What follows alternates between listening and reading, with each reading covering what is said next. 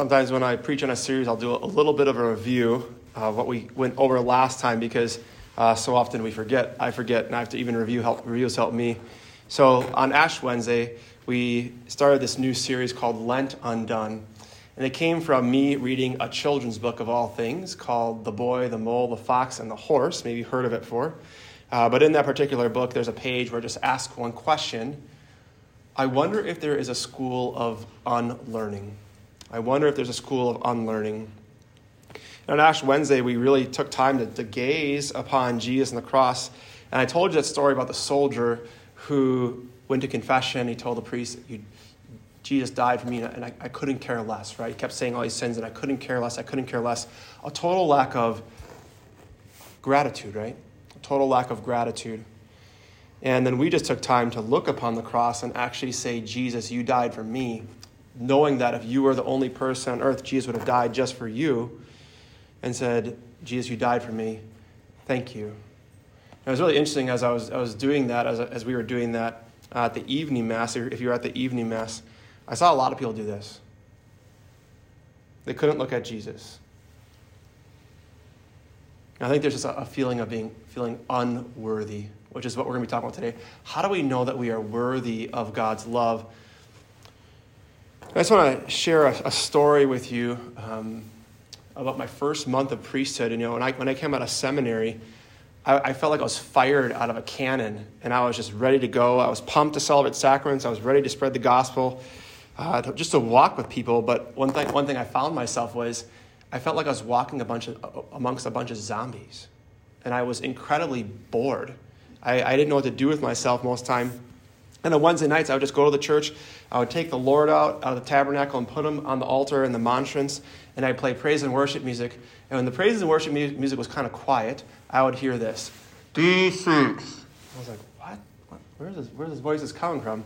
Then I'd hear, G44. And I was like, what in the world is that? I was like super confused. And as I'm doing this, people are like just walking and looking at me in the church, because I'm sitting in the front pew, like wondering, why aren't you in here? But they would go downstairs.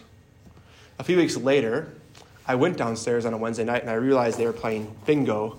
I didn't really know what was going on down there, but I just didn't understand. And then the next day after that, I realized it was bingo. I went in the church, and I said a prayer that changed my life. And I was just honest with Jesus. I said, Jesus, I am completely bored. I'm so bored. Would you just please send me someone, or send me to some place where I can really help someone? Because I felt worthless. I felt like I didn't have any purpose of being a priest. So I walked into the parish office, and immediately as I opened the door, the phone rang, and the secretary said, someone wants to talk to you. So I got on the phone, and someone wanted to meet with me. He wanted to take me somewhere to go hiking. So he came to the church, and about an hour later, we began our drive, but I drove separately because I had a lot of negative thoughts in my head because I didn't know where we were going, and I'm wondering, is this guy a psycho? Is he going to kill me? I have no idea. I said a lot of prayers, St. Michael prayer, a lot of Hail Marys, and we're driving. It was really only like 10, 15 minutes away from the church, but it felt like I was driving across the country. I don't know if you ever had one of those experiences. And once we got to that forested area, we began to walk, and we talked, and eventually we got to a place where there was a bridge. And the water was calm, and the sun was shining, and he asked me a question that I never expected to be asked as a priest in my first month. He just said, Father, if someone commits suicide, do they go to heaven or do they go to hell? And I didn't know what to do. So I did what I learned in seminary, which was, if you don't know what to do, just ask a question back. I said, I don't know, what do you think? And he said, I've just done some things that I don't feel like I'm really worthy of God's love, and I think if I died, I don't think I'd go to heaven. And he didn't say he had suicidal thoughts, but later, as we became friends, he would tell me. And all I could think of was telling him about divine mercy that day. So I began to explain to him about what we believe about God's mercy. Teaching that nothing we confess in the confessional will ever make God love us less. Truth. And there's not one sin that God can't forgive.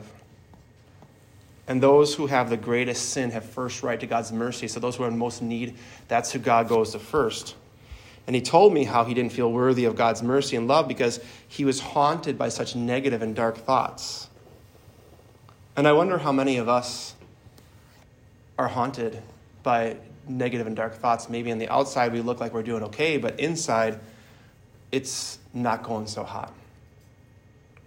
This past week, I don't know if you heard, but the 2019 national championship team for women's soccer at Stanford, their starting goalie committed suicide. And just a month ago, Miss USA in the year 2019 committed suicide. I began to do research as I just kind of looked over these things, and it's believed that 1 in 3 people under the age of 25 struggle with suicidal thoughts. And 12 million Americans admit to having suicidal thoughts in the past year. This is a reminder about how many of us are struggling. On Ash Wednesday, we put ashes on our forehead because I told you statistics are rising and suicide rates are rising, and we put ash on our forehead saying, I'm not okay with that. According to the CDC, in the year 2020, 1.2 million people attempted suicide. In 2020, we learned that men, because we're more aggressive, and unfortunately because of guns and that kind of stuff, are 4 times more likely to commit suicide than women. In our country, there's 130 suicides a day. And the number 2 cause of death amongst people 34 and under is suicide. I don't know if that shocks you, but it breaks my heart. I can't imagine how agonizing it must be for that person, for their friends, their fans, their teammates, for anyone who's been affected by suicide. To see someone who had become Miss America or won a national championship in soccer, the highest pinnacle, Division I athlete, but realizing it's not enough. And then we kind of have so many questions, but where are the answers for this? Why is this happening? And what does a world that doesn't seem to believe in heaven do? What do you do for somebody who is having a hard time? Do you say, I'm sending you good vibes. I'm sending you happy thoughts. What does that do? Does sending somebody a happy thought or positive vibes do anything? For those who believe, we are so blessed that we can pray for other people, to send prayers, to point others to the way, the truth, and life was Jesus. We also have a mother, the Blessed Mother, who understands our agony, our despair, our hopelessness, as she watched her son be brutally crucified for your sins and my sins for 3 excruciating hours, which I'm sure felt much longer than that drive I had with that gentleman. Yet it was Jesus who told people this would happen, but on the 3rd day he would rise. And so we find ourselves today in part 2 of the prodigal son. It said he left everything. He left everything who is God. He left everything. He left love. And the same lies that started in the beginning of time began to creep into his mind, those negative thoughts saying, God is not good, you are not good, and God doesn't want you to be happy. He began to believe that earthly glory would fill him, and it would fill that need for heavenly love. So he left God. He took his eyes off of the gaze of God. And I think he began to as he began to go into this, it says he freely spent everything. A fear of famine struck the country he was in, and he found himself in dire need. I think he began to believe in that lie that if I told the Father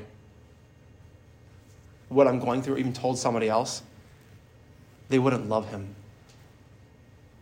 Just listen to the prodigal son's self-talk. He freely spent everything, which inside his head, he's thinking, I've blown it. Maybe you've thought that before. I wasted everything.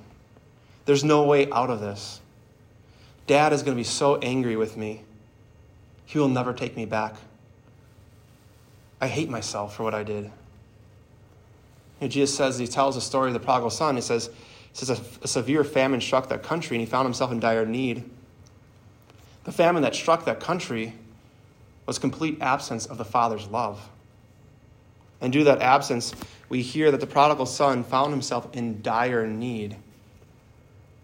And all of us have found ourselves in a place of dire need where things seem hopeless, where we feel as if there's no way out. But what does your self-talk sound like when you are in dire need? The word dire, D-I-E-R, if I'm pronouncing that right, I think I am. It means extremely urgent or extremely serious, or it's a warning of impending disaster. People in dire need often have very negative self-talk. It's over. Nobody would care if I was not here. I'm beyond repair. I'm damaged goods. God doesn't love me or doesn't find any value in me. It often seems that most people are too broken to even see and accept the truth that a lot of people, and maybe it's even you, who are in dire need right now. You just heard the truth. You heard the statistics about how in dire need this generation is. To do nothing and act indifferent is not an option anymore. Turning a blind eye to someone suffering is now off the table. I just want to offer you an invitation to start walking with God, who finds you worthy because the Father sent his Son to die just for you. So what is your worth? Your worth is the body, blood, soul, and divinity of Jesus, the God of the universe. Or even to begin again walking with God. I just really want to encourage you to accept the truth that, if you were the only person on earth, the Father would have sent his Son just for you. It's that individual. It's that unique. Because he finds you worth it. He finds you worthy. And I just want to say, if I have done anything as a priest to make you believe or feel that you're unworthy, I just want to apologize and say I'm sorry, and I ask for your forgiveness. Because it breaks my heart to see this current generation to suffer, to believe in a lie that I'm not worthy. And it's through the sacrifice of Jesus that you are made worthy. So the Lord loves you, not for what you have done or haven't done, but for who you are in the eyes of Jesus, right? Even if you struggle with suicidal thoughts and you believe there's no way out, you are still worthy. Yet it is Jesus who says, "No one comes to the Father except through me, for I am the way, the truth, and the life." And as we close today, I just want to give you a blessing. A blessing to hopefully help you feel in a new way soon, hopefully today, that first of all, you're worthy. But also, so is everyone else. And to turn a blind eye to someone who is suffering and call yourself a Christian, you just got to beat your heart and you got to tell the Lord you're sorry for any indifference. Because that means right now, roughly, like almost every other person is struggling with something. Externally, they might try to medicate it with drinking alcohol or smoking weed, right? Or doing drugs or whatever people do. But statistically, the truth is no one is okay right now. And people are deeply struggling with feeling unworthy. And it's our job to continually have healthy self-talk, positive self-talk, of knowing that if I was the only person, Jesus would have died just for me. And every second of every day, if you listen and you have silence, you'll hear God speak to you. I love you. I love you.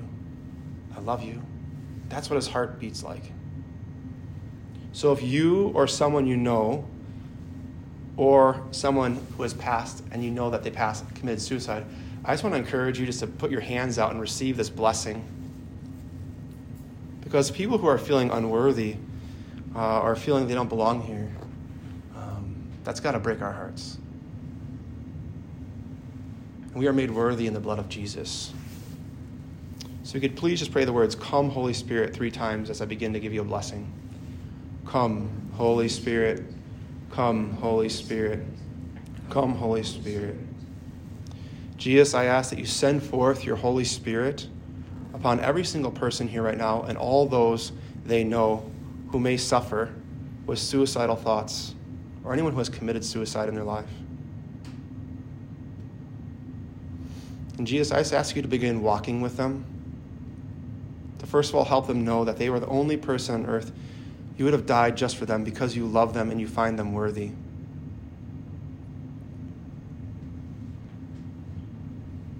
And Jesus, I just ask through the authority of my priesthood and the authority of the church and in your most holy name, through your mother's most immaculate heart, and through your most precious blood, I just ask that you remove all negative and suicidal thoughts from their minds, bodies, and souls. Please heal them of those memories. And please help anybody here who is in dire need to not be afraid to ask for help, to not be afraid to say, I'm struggling. And please help our community, Lord Jesus, everybody here, to walk in the truth of the love of your cross. Please help us know, Lord Jesus, that you are the way, you are the truth, and you are the life. You are the way out of every hopeless situation we may find ourselves in. And please fill us, Lord Jesus, with your Holy Spirit. Please fill us with a spirit of life, and please remove, Lord Jesus, all spirits of death, condemnation, self-hatred. And Lord Jesus, please help us see as you see. And please remove all spirits of indifference, all thoughts of indifference to those who suffer. And ultimately, Lord Jesus, please help us know that we are loved and we are lovable. Only your love will help us out of every dire situation we find ourselves in. And may Almighty God bless you and your loved ones in the name of the Father and of the Son and of the Holy Spirit.